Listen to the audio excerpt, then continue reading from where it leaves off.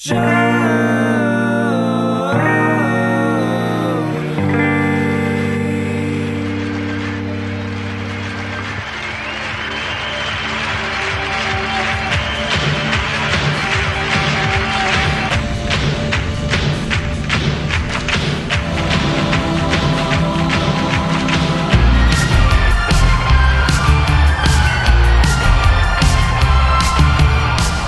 hello, everybody. Welcome to another installment of Show to V with Mike G, the show of life, the show of animals, the show of Jan Portland, Speed Rock, and so much more. Today we chat with Monkey 47 brand ambassador Lacey Hawkins as she travels the United States talking about this wonderful German gin, how it's made, how it tastes, how it makes her feel, the beautiful distillery site itself. She was recently in Texas. We sat down and chatted about her life, how Speed Rock was influential, how New York was an influential chapter, and so much more. So without further ado, I hope you guys enjoy this great chat with Lacey Hawkins.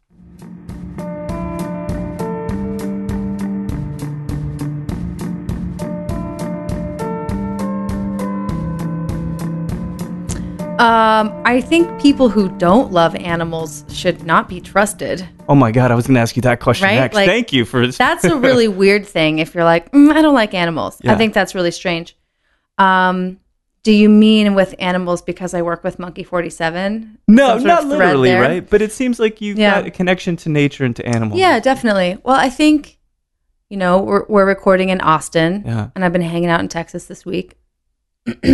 Austin and Portland are very, very similar. That's right. And as someone who's from Portland, I can really say that. And so you can probably understand, too, that there's sort of a culture within the community of Austin where there's a lot of respect for animals. Yeah. Or there's, even in terms of meat that you might want to consume, is it humanely raised? Is it truly farm to table? Do you have the space to keep chickens? Yeah, that's a great point. Or bees, or mason bees, or, which you would know the distinction, which we'll talk about at some point. Okay, great. Perfect. And in New York, there is a lack of that unless you have enough money. Oh, wow. So you don't get to have enough space to keep those sorts of animals. Right. I resist saying keep those animals, but have that luxury in your life. And there's so much to choose from in terms of consumption that you don't always get the option to say to your server, and quoting Portlandia, like, where is this chicken from? Going to visit it. Yeah. So I think that caring about what you consume directly correlates to ideally caring about animals a little bit, right? But again, anybody who doesn't like animals is fine. Like, is not okay. Do you know anybody that maybe you're slightly close to that's like, no, I just don't like animals? The people who are like, I'm not really a dog person. Yeah. I'm not really a cat person. And that's fine. Sure. But like people who just don't like animals, I think that's really strange. Do you ever get anybody that says, no, I just don't really listen to music? Yeah. That's mind-blowing to me as well. Yeah. I know we're all like, have this crazy look on our face. Yeah. But it's like, I think it comes down to about priorities, right? Like, I'm sure you know people who are like, I don't really listen to podcasts. Yeah, it's like they just don't make that a priority. Right? Like, obviously, you're missing out. But they just don't really make it a priority. Yeah. So, and I think maybe the people who don't really listen to music, they probably read a lot. Yeah, or maybe they draw a lot. I don't know. But what do we do with our lives? And I say this honestly, without animals. To be honest, if I didn't have my beautiful beloved Shiba Inu downstairs, I don't know exactly if I'd feel as whole. So music's one thing, but what do you do without animals and that kind of connection to nature? Because ultimately, that's what it is. I think that it's really about how that connection maybe correlates in your own life. Yeah. So maybe for some people, their relationship with animals doesn't have a huge effect on their life. Sure.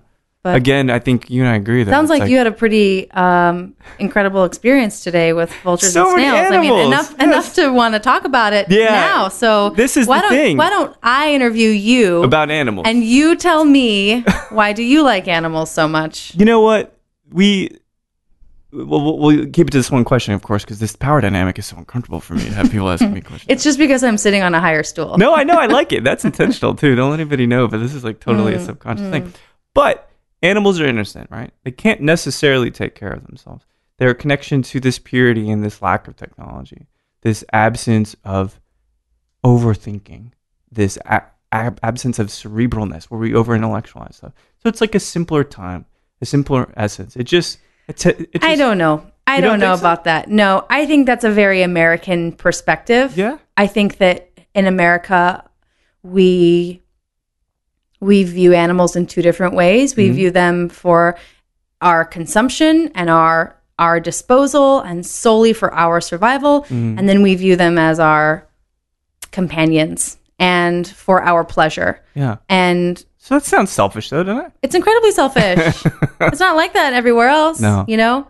I mean, you look at like people going to China and Korea and, South Korea and trying to rescue dogs off of dog farms. Yeah. I mean, I think that is absolutely ridiculous to go to another country and shame them for whatever culture it is that they have. Good point, and their diet. The way that we treat cows in America, you don't see people from India coming over here being like, I'm going to rescue all these cows, right? Like the way that we treat animals that we eat is completely deplorable, right? So we can sit here and talk about dogs and how they're like man's best friend and how they're cherished, but you're right. We're not thinking that same way about. You're right. We carry this Western lens wherever we go in the world, and we kind of impose our expectations on them. And I get that, but I do not, as much as I don't want to take part of it. That's their thing. That's cultural for them, and that's appropriate. Eating dogs in some places, okay, fine. I'm not going to bitch about it. That's kind of to your point. What's the point? That's not my beliefs. I'm not going to go to your house and say, no, sorry, you've decorated your entire living room wrong. Makes no sense whatsoever. But this story, and we're going to traverse lots of great things, talk about animals, talk about booze. I have a feeling we're going to cover a lot of ground. Good. Just based on the way that things have started, I have a feeling we're going to really be bopping around a lot. Good. Well, it's nice to sip some Monkey 47 and have a chat about life. We can talk about brands, which we will. Talk about the love of gin, which we will. But this whole thing starts in our sister city. Should it be a brother city or sister city to Austin, Portland? What do you think? I think it should be like a Siamese twin city. Dude, I like that a lot. But you are a native Oregonian, is that fair? Oregonian, yeah. Yeah, and you grew up in Portland proper, or did you live? No, Portland proper, yeah. What kinds of things were you getting into as a young person developing a Portlandian kind of mindset? Was it punk rock? Was it cooking? Was it sports? Interesting.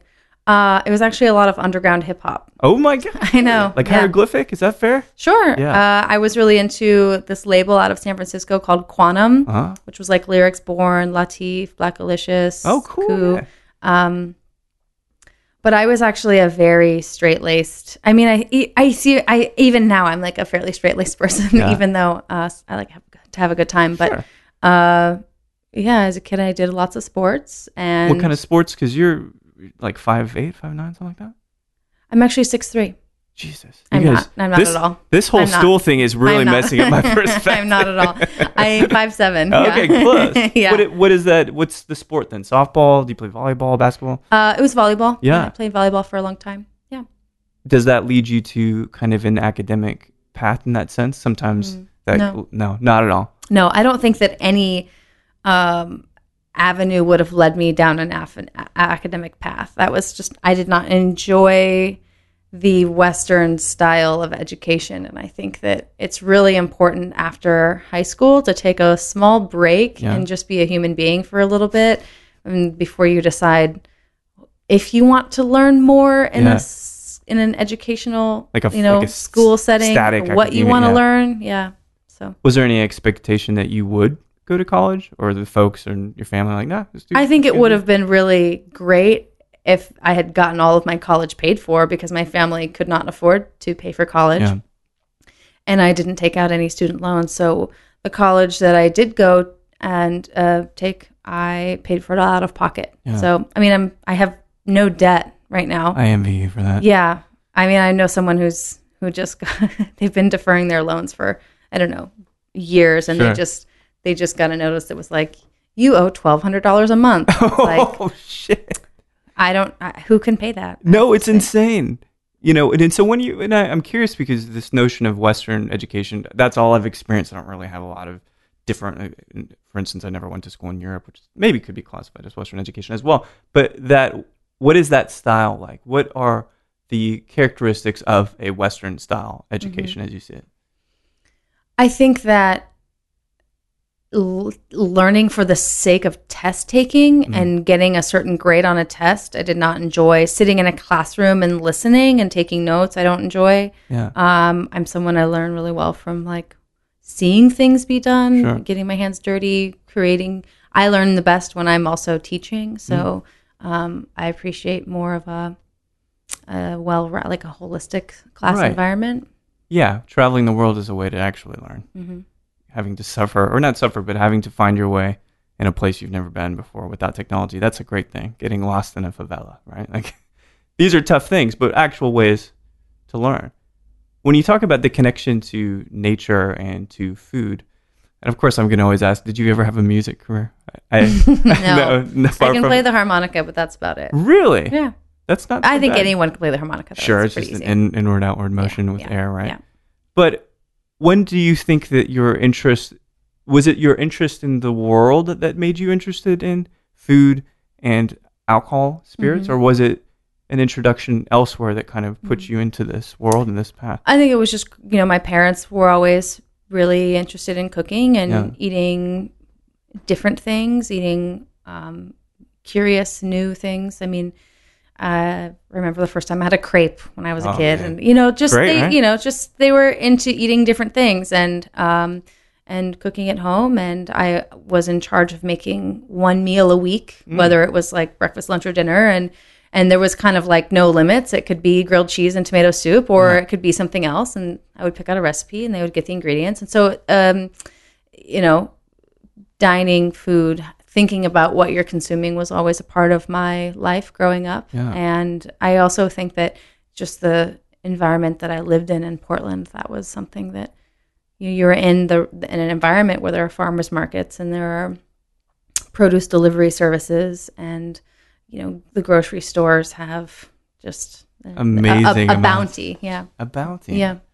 It is weird because we both, and then we'll talk about when you shifted and moved to New York, but I guess it's hard to get perspective on the opposite now, to think like, oh, we can't get good foods, or you can't get stuff that's, I know organic's not necessarily the term I want to use, but like I can go across the street into like this commercial grocery store, Texas only, but you get like some insane produce. We have so much access to stuff. Do you think that's a good thing or a bad thing to just have everything available in terms of produce all the time? I mean, it's not realistic, right? But we also live in an economy where you can have avocados year round, and you can have grapefruits or cherries year round.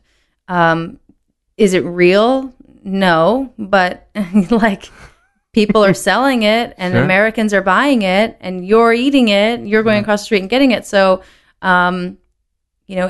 if you wanted to have more of a local based diet and you wanted to eat things that were only grown in, let's say, a 200-mile radius of Austin, your diet would probably be limited in certain seasons. Maybe not. I mean, it's pretty warm down here, but we grow some crazy stuff just within like 50 miles of here. That's great. You should try it out. It's called Locavore. Is that ultimately?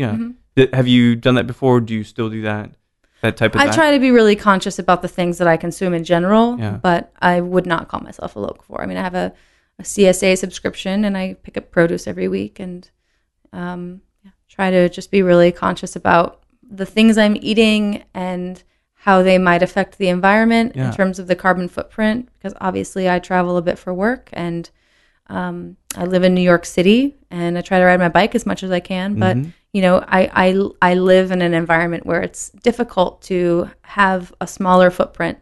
So doing things like composting and purchasing vegetables from my local garden and stuff like that. So. Well, and even to the extent where you were facilitating a chat with Claire and Kelsey in Chicago next month about sustainability, right? So have this sense of sustainability, and I'm hopping all around here, and this is the great thing about it is you're absolutely right there with me, every little topic, which I love, right? But sustainability, which Ian and Kelsey's traveling for Trash Tiki, which has been an amazing thing. Is it something that you've been thinking about for a long time, or the more that you travel, that's become something that's much more cognizant for you, sustainability and living that kind of imprint? Like I said, I think I grew up in an environment where it was something that you thought about. Yeah. Did that mean that I was, as a kid, making sweeping moves to change certain things about my life? I don't know. I mean, I grew up in an environment where you always asked for paper instead of plastic, or you brought your own bags, or, you tried to walk when you could. And now in New York, I think that being sustainable right now is unfortunately, to say this word, trending, right? Right. It's unfortunate when something is trending, even if it's good, because eventually it will become exploited and it will eventually become untrendy. Yeah. But I think that what's happening right now is consumers are hopefully, ideally, becoming a little more conscious of the things that they're purchasing. Yeah. And I think that it takes people like you that people look up to, right, to kind of be a gateway into that conversation. People like Kelsey, people like Claire, and the great group of folks in the hospitality industry that allow that to happen. So going back then, finally, as the entry point into the hospitality realm, did this start at a Marriott Courtyard? Is that the first gig? Yeah. So, I mean, kind of. I mean, my first gig was like as a bouncer at this crazy Greek nightclub that was very corrupt and very corrupt. Like a drug ring kind of thing? We had one of those in Austin recently. No, I think it was just a lot of like Greek mafia, and they were building additional bars and apartments and offices within a giant building that they'd not approved any city permits. So it was just kind of a crazy place. I mean, I saw a lot of wild stuff there, and they trained me to become a bar, quote unquote, trained me. I mean, I couldn't even pour a pint of beer, and B, there was not really any training there. But eventually I left shortly after they burned to the ground. Wait, is that a literal thing? It literally burned to the ground, or just fundamentally, structurally? Fundamentally, structurally. Corruption will do that, right? Take you straight down. Yeah, I actually had to think about if there was a fire in there because it would totally be possible that there was. Yeah. Tangent. Was there blood on the floor? I just imagine there are many shootings at times. Absolutely. Oh my gosh. Yeah. It's weird. You never think of like crazy clubs in small cities like Portland, but yeah, it was nuts. I mean, when it was like the only place in town, so stuff just got weird. That's great. How long were you there roughly? As a bouncer, I don't know, maybe like I don't know. I want to say less than a year because I don't want to say I was there for a year, and I would be. I don't want to unearth any feelings from the past or anything. I would be surprised if I was there for a year. I think it was certainly less than a year. Man, did you see? Are you a tough person? I mean, being a bouncer at a place filled with Greek mafia folks seems like you'd have to be pretty gritty to be able to do that. I think I'm a really smart person. Okay. So, and I think if you're a good bouncer, you don't have to be tough. You just have to be smart. Brains, you just not have brawn, to be, right? Yeah. I mean, brawn causes fights. Yes, brains don't. So yeah, that's a good point. And it's true diplomacy, right? Yeah. The Kissinger method, if you will. So Courtyard, Marriott, which is maybe number 2, but this job a little bit calmer, a little more tame, less gunshots potentially. No gunshots. Oh, good. That's great. Calm and more tamed. I guess it just depended on the night. Yeah. It's a weird place to bartend at it's weird to bartend at a hotel bar in general, but then to bartend at a Courtyard Marriott is just very, very, very weird. So, I think I was there for maybe about 2 or 3 years. No kidding. Yeah, too long. Too long. Way too long. 2 to 2. 3. Money was good. Money was very good. And the looking back on it, I just go, wow, I didn't have to do anything there, and the money just would roll in. It was great. I mean, but Oregon in general, you have a high minimum wage, so in addition to your tips, you're always getting like high minimum wage, low taxes, unless you own a home. Yeah, the housing taxes are pretty high. So no income. No sales tax, right? No sales tax. That's nice. I love dining in Portland for that particular reason. And they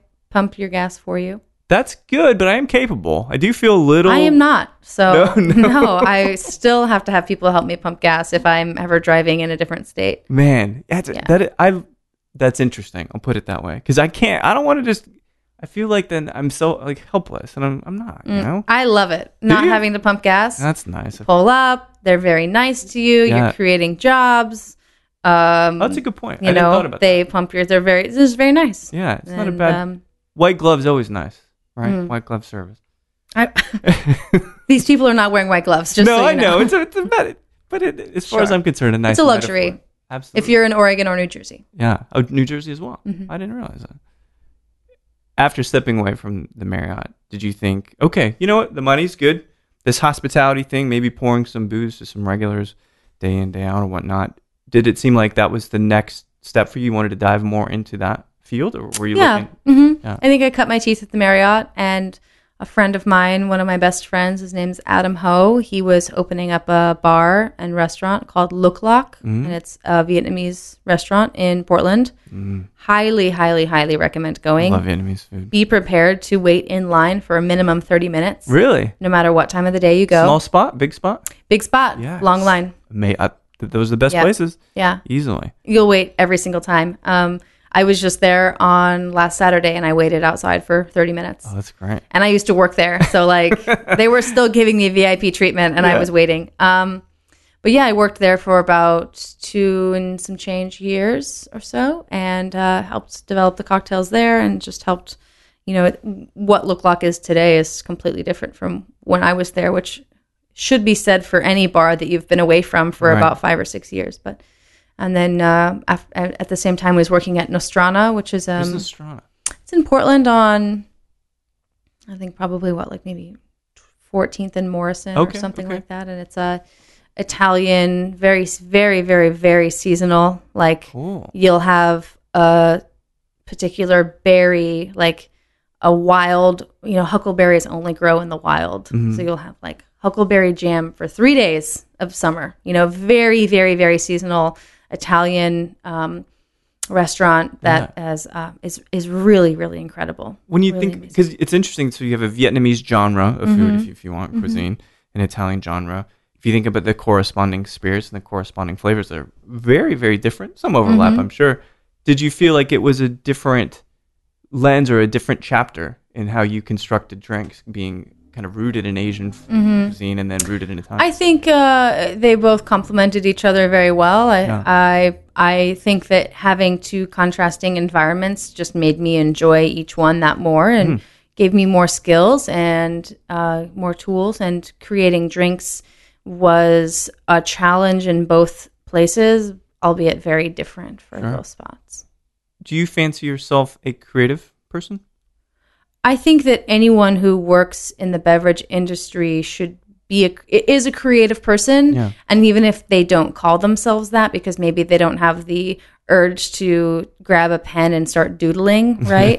That they are a creative person, because what you're doing, you're creating flavors, you're creating drinks, you're creating menus, you're creating potentially an experience for your guests. Sure.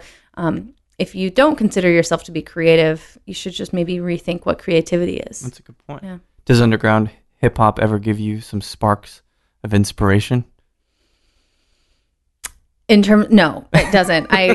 It's not something that I wish I could tell you that it did, but no, it doesn't give me sparks of inspiration. That's good. It's a music I enjoy listening to, but I don't find that it fuels my drive for creativity. What fueled your drive to be a beekeeper? When did this hobby or even semi-profession begin for you? My family are beekeplacers, and it was just kind of like, second generation or even longer. We're gonna question you and your, place in this family. So my grandfather and my uncle and my stepmom and me, and so that's sort of where it. That's very started, cool. Yeah. Is that fair to say? Third generation beekeeper? Yeah, that's fair to say. That's kind of cool. Yeah. I've never met a beekeeper, no less a third generation beekeeper. Yeah. That profession or that trade, how do you sustain that in New York if you're still able to sustain it there? I don't currently keep honeybees in New York. That's something that people tend to get a little paranoid about. And it's ridiculous that they do. What are they afraid of bees, right? They get stung, it hurts, blah, blah, blah. Yeah. But you see more humane, gentler side of bees? Yeah, I mean, it's kind of like drinking mezcal, right? Like maybe you taste it and you don't like it, but if you taste it and you know something about it, then you're like, oh, okay, I get it. So it's the same thing with bees. It's like if you don't know anything about them, you don't like them, but if once you learn about them, you realize, oh, they're not so bad. Yeah. I think that there's been fear and paranoia put into people around bee stings. Mm-hmm. And I think that doctors, in order to cover their ass, have just been giving people EpiPens and telling them that they're allergic. And the reality is that it's 0.01% of the American public is allergic to bees in a deathly way. Yeah. Otherwise, the reaction you're going to get from a bee sting is totally normal. Swelling, itching, redness, sure, like a mosquito bite in a way, right? It would be like a very large mosquito bite. Yeah. But, bee venom is also used in rheumatoid arthritis and injected into people's fingers for anti-inflammatory. Exactly. Yeah. So you get a bad rap. Keeping bees in New York. If your dog bites someone and someone says, your dog bit me, right, they need to be put down. Okay. Obviously, like extreme situation, right? Sure. They would then have to prove that dog belonged to you. Okay. Okay. If someone, and this is a law in New York, someone gets, let's say I have bees in my backyard and my next door neighbor gets stung by a bee. Yeah. And they're like, those bees stung me. They need to be gone. Oh my God. That neighbor would then have to prove that those bees belong to me. You can't. Perfect. You never can. But landlords don't like that story. And so, the community gardens that are in my neighborhood all have bees, which is amazing. Cool. And they don't need my help. So it's great. That is the best. When everywhere in my neighborhood has bees and they don't need my help, I think that is an ideal situation. It's a great place to live. Bring you back to home in some sense. Mm-hmm. After getting stung by bees multiple times, does it eventually get less and less painful and less allergic, or is it always as painful? I think it depends on the person. Okay. For me, your reaction to the bees, and I don't mean like your physical reaction, but I just mean like how you mentally and maybe what you do immediately after getting stung is totally different. Like you go, oh crap, I just got stung again. Like, and you'll put some baking soda and water on there, and it'll be fine. And that's a good tip. Yeah. I heard that WD-40, that's an old one. Don't do that. But that's what I've heard. I would never do that. Just because that sounds WD-40. terrible. I don't even put WD-40 on my bike chain. It's a strange thing, and it smells very, very like out otherworldly. Yeah. It's like smelling gasoline when you go to pump gas, where you're like, I know this smell isn't good for me, but somehow I'm smelling it because it reminds me of something that I think I know. Yes. Or that I love that. It's alien, but there's hints of something familiar, maybe even familial. But it's nice that you still have this connection to the bees, and I think it's a very intriguing thing. Is it something you ever think about returning to full time? As we'll talk about this shift to New York and really, really taking center stage, and then you have the speed rack piece as well, which we'll talk about. But do you ever return to the bees when you set off into retirement and just kind of hang out with the bees? Yeah, and I don't really feel like I've ever not been a beekeeper, and so I don't. For me, there's no returning. I don't feel like I've really left. So I like it. While I am not actively keeping bees in New York right now, that's really just because I know that I don't think I have the time or the resources today to find a sustainable and long-lasting place to keep bees. It's very responsible of you. Yeah. It really is. So I've had the pleasure of speaking with some wonderful participants in Speed Rack. So Elise Blackman, Ivy, and it seems to be something that is a very, very punctuating chapter in your career, maybe probably your life even, because everyone that I've talked to that's participated said the level of skill, the level of attention, the level of camaraderie exceeded anything they've ever experienced before. How formative was the Speed Rack experience for you in terms of being an adult, being someone that is embracing the world? Mm-hmm. I think that in terms of my own adulthood, it it helped shape my career, which, was really lovely. Yeah. But I would have become an adult either way, right? Of course, yeah. I think that Speed Rack gave me the opportunity to see what opportunities existed. I mean, I remember the first time that I ever saw a video of bartenders in Speed Rack, and I just thought, oh my God, is that something I can do? Is that, wow. And I said to my friend Adam, who opened Look Lock, like, if they ever come to New York, we have to do it. Yeah. And then if they ever come to Portland, I'm sorry, we have to do it. And then they were coming, and I was just so nervous and so scared. And I think Speed Rack is an opportunity for bartenders to showcase their skills, to sometimes hone in their skills.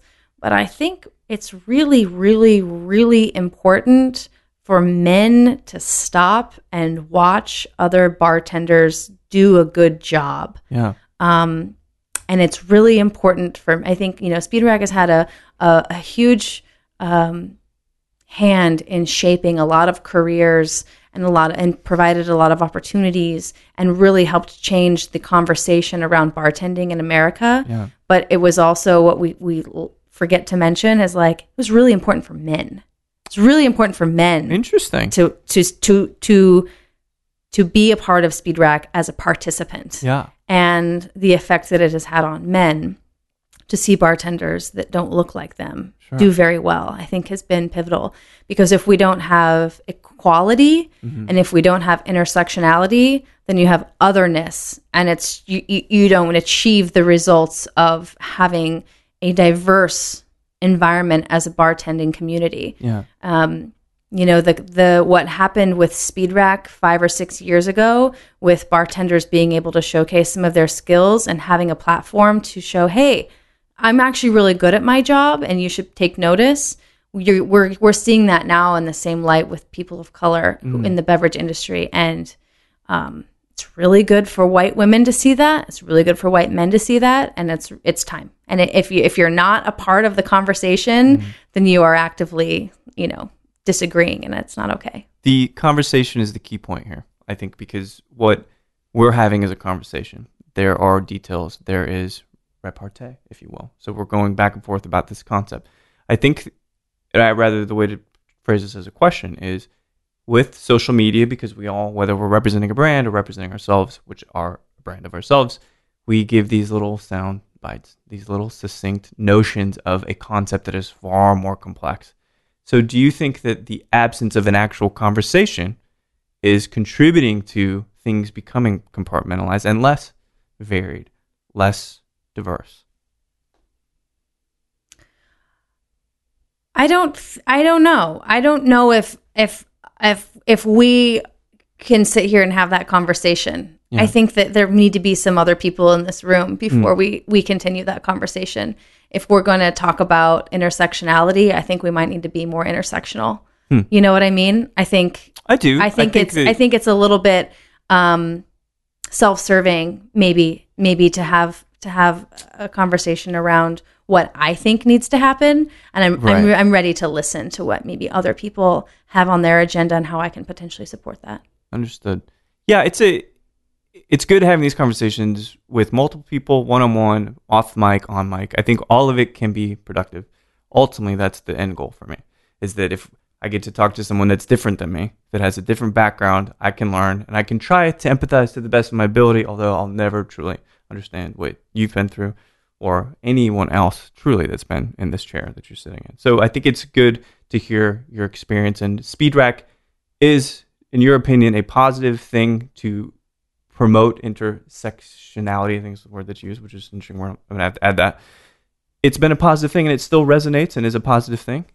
Absolutely. Mind? I mean, I think Speed Rack in general is alive and well. I mean, I think it's coming up on maybe its 7th year. I believe it's the 7th year, and there are still so many different people who are applying and so many people who are competing. I mean, it's not like it was just a flash in the pan. There are a lot of people who are really, really willing and excited and ready to participate in Speed Rack. And I think that it just goes to show that there wasn't sort of a top tier of bartenders who were competing. It is the community overall is still very much, excited and ready to be supporting Speed Rack and participating in it. From the people for the people, it makes and shapes a lot of careers, but it's good that it gives just those access points to people that just want to participate and be part of that community.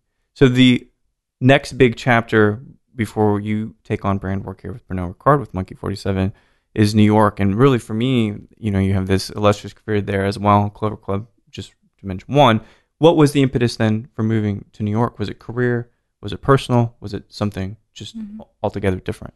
It was fully for my career. I think that I had recently ended a long-term relationship in Portland and had a clean slate. And so I was in a position where I could either sort of start to lay down new roots in Portland again, or I could just go somewhere else. And a very good friend of mine had moved to LA a couple months prior and also encouraged me to just go somewhere else. And so I moved to New York with the intention of work coming here for my career. And that was really the opportunity.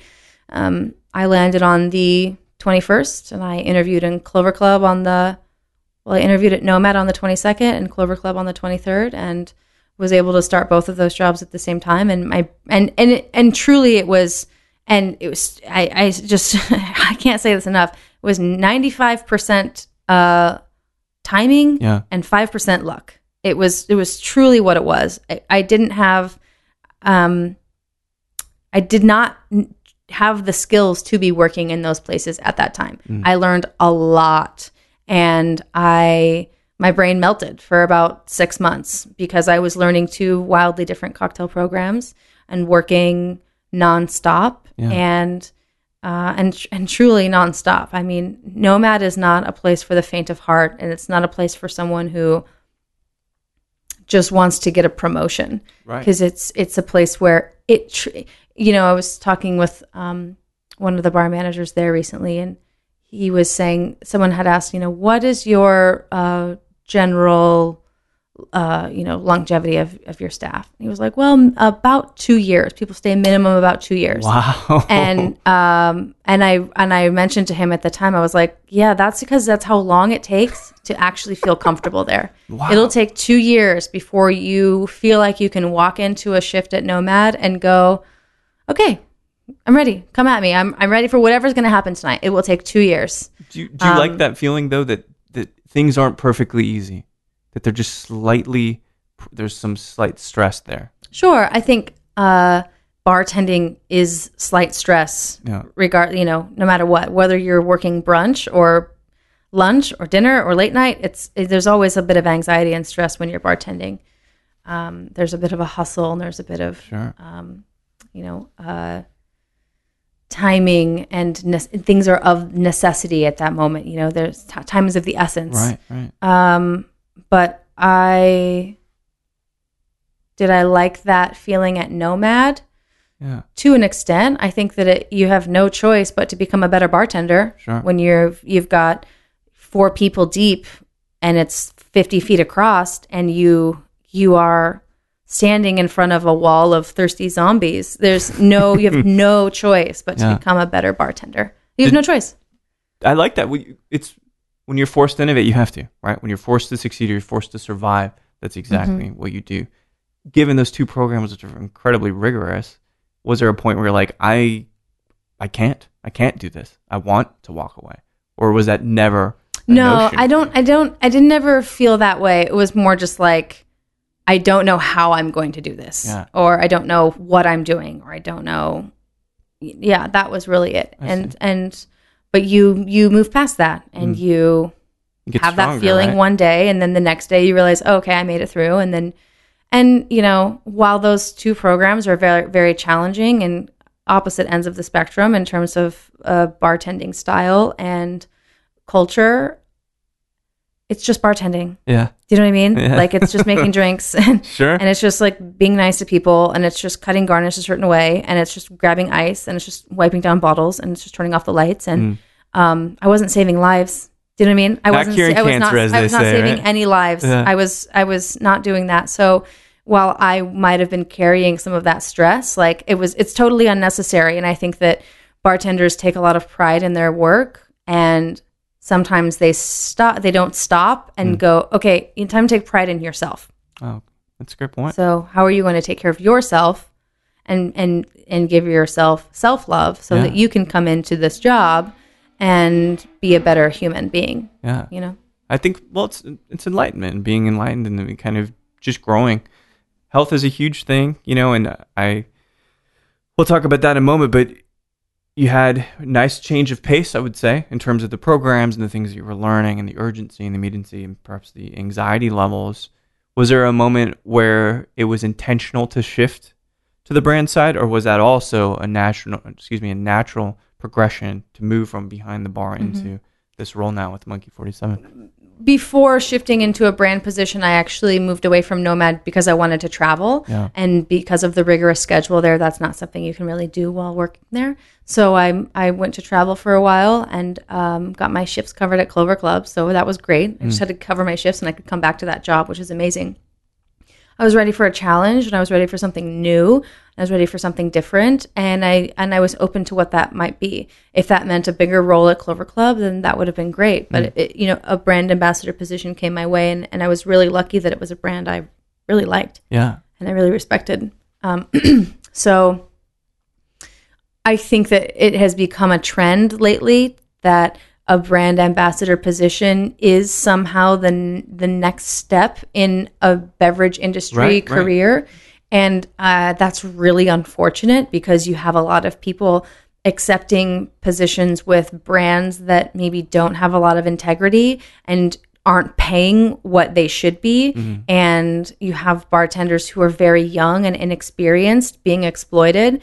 And so I want that to change. I want people to be accepting brand ambassador positions because they love the brand, because they're ready for the challenge, and I want them to be supported by their employers. Do you feel a duty as a notable person that is on this center stage of hospitality that you can give some insight and that you can kind of educate and prescribe how these roles should be filled and that how companies should hire? Do you feel like any kind of duty to the industry to do that, or is it just you need the information to be out there? I don't feel like I have the wherewithal to be advising companies on how to hire, but I do feel like I have the means to be able to advise other bartenders as to what they should be asking for, whether it's consulting or brand ambassador or a bar manager or a new position somewhere. If we can all create an industry standard and stop accepting peanuts and a pat on the back and a measly media post, then us as an industry as a whole will begin to be taken more seriously, and you'll start to see the fruits of that. Yeah, it's interesting. I mean, there are all kinds of brands though too. Some that just really want to turn and burn. They're not really about the experience of the brand, the aesthetic, the beauty, the connection to the people in the place. And that's business for you. I mean, obviously, it's no surprise to us. But Monkey 47, this German gem, if you will, is 47% ABV. I've been sipping it, so I've had some nice time to kind of just coddle it a little bit and have just a nice experience with it. I've never sipped a Monkey 47 by itself. Had it in a few amazing cocktails. But you recently were there, and you took some beautiful photos of the ornate, opulent botanicals, the beautiful boar babies that were milk fed, or bottle raised because her mother was hunted and all this. What was it like? Was that your first time having been at the facility? No, I've been there about 3 times, and I'll be going again next month. It's a tough life. Yeah, man. What does it feel like to be there? It feels like everything has already been thought about before you even get there. Really? It feels like there's a place for everything and everything is in its place. Yeah. It feels like you feel at ease just because everything is so aesthetically pleasing and so put together. No detail has been left untouched. It is warm and comforting and it's not sterile, but it's just very, very, very put together. Everything. It's like intricate, just every detail thought out. Everything from the handle on the the still to the basket that holds citrus. Yeah. Every single thing has been poured over to go, is this the best quality? Is this most aesthetically pleasing? Is this going to make the best gin? Yeah. It is, if I understand correctly, it's a sugar beet base, sugar beet alcohol, like some French absinthe, I guess, or some of that, they use that. So this place, is it, I imagine like this mystical forest, right? Yeah. Is that kind of where it is? Yeah, it's in the middle of the Black Forest. It's very much like Grimm's Fairy Tale or Hansel and Gretel. That's exactly what it's actually exactly what it looks like. And how long has this gin, this miraculous concoction of 47 botanicals, if I understand correctly, when was birth given to this particular gin? About 8 years ago. 8 years. Yeah, and it's only been in the U.S. for, I want to say, maybe around 3. Yeah. But we're only really seeing it probably the last year or two. While it's sort of peculiar and to Americans to think of a German gin, it's not to Germans. Eaux-de-vies, schnapps, brandies, fruit brandies, gins, those have a really long, rich history in Germany. And even Geneva, which is the oldest style of gin, is made in parts of Germany. So you've got an area of the Netherlands, Belgium, parts of France, and parts of Germany is where that can legally be made and called that gin. So all that gin and Geneva. So you were in Dallas. Was it yesterday or the day before? That's on your docket. I was in Dallas yesterday. And the day before, but yes. The rock star lifestyle, man. Oh, man. My tour bus is outside. I know. It's like Willie Nelson style. It's all vegetable oil. That's how you're running that thing out there. Yeah, it's like a French fry mobile. It smells so good. And there's a Whataburger back there, so it's hard to determine where the smells are coming from. Sure. Texas is very open to gin. Texas loves Monkey 47 too. The places I've been, whether it's on North Loop or downtown, cocktails are pretty incredible. You're coming into town to educate people and sample them on the gin. Do you have any particular objective for Texans, if you will, in your stay here? In terms of sort of educating some of the beverage industry, my objectives are that they know why Monkey 47 was so expensive and still is in some cases, that they know why this is a gin that's incredibly unique and the leader of the category and beyond anything else in the gin category, that they feel like they can walk away with not only more knowledge about Monkey 47, but more knowledge about the gin as a category overall, and that will help them create a great guest interaction and get them to sell some gin. What does make Monkey 47 so unique? I wasn't at the seminar today. We should have started with that. Well, it's made in the middle of the Black Forest in Germany. Oh, I see. Okay. With 47 different herbs and botanicals. Has a cult following all over Europe and Asia. I noticed it in China all over the place. Yeah. It's crazy. Made from a neutral sugar beet molasses distillate. It's made in a 100-liter still. Crazy. So it literally comes off of the still in a pail, in a bucket. There's no forklift. There's no hoses and tubes and pipes and anything. You pick up the pail with your hand. Everything's made by hand and not in a it's not like PR. It's you don't need heavy machinery when you're making gin in such a small, intimate fashion. Monkey 47, the ingredients are predominantly fresh crushed lingonberries, citrus that is fresh and peeled by hand by actual people, juniper berries that are crushed open, over 15 different varietals of peppercorn that are all crushed before being used in the gin.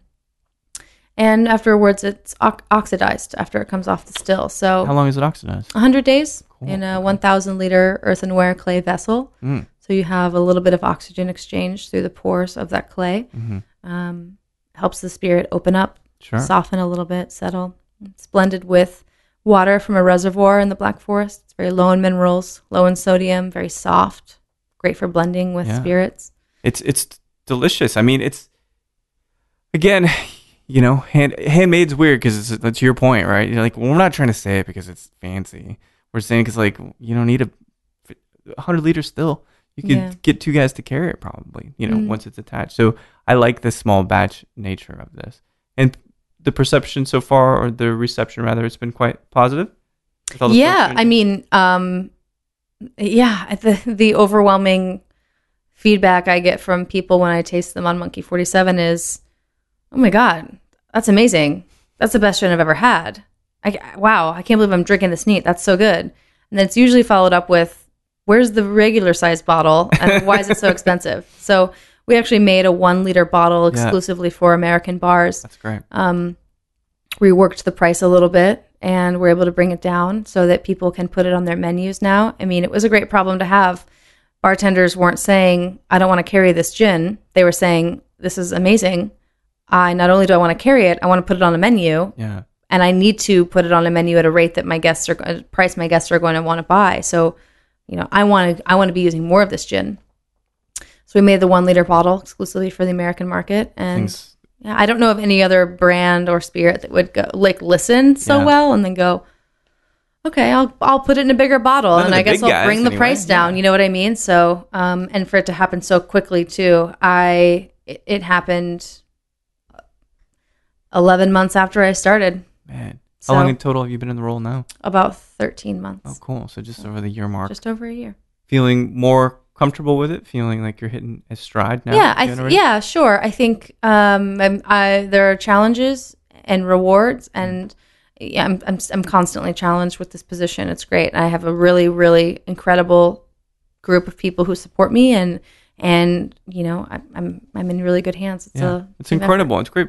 Product, obviously a good crew here in Austin with RNDC and with Pernod Ricard.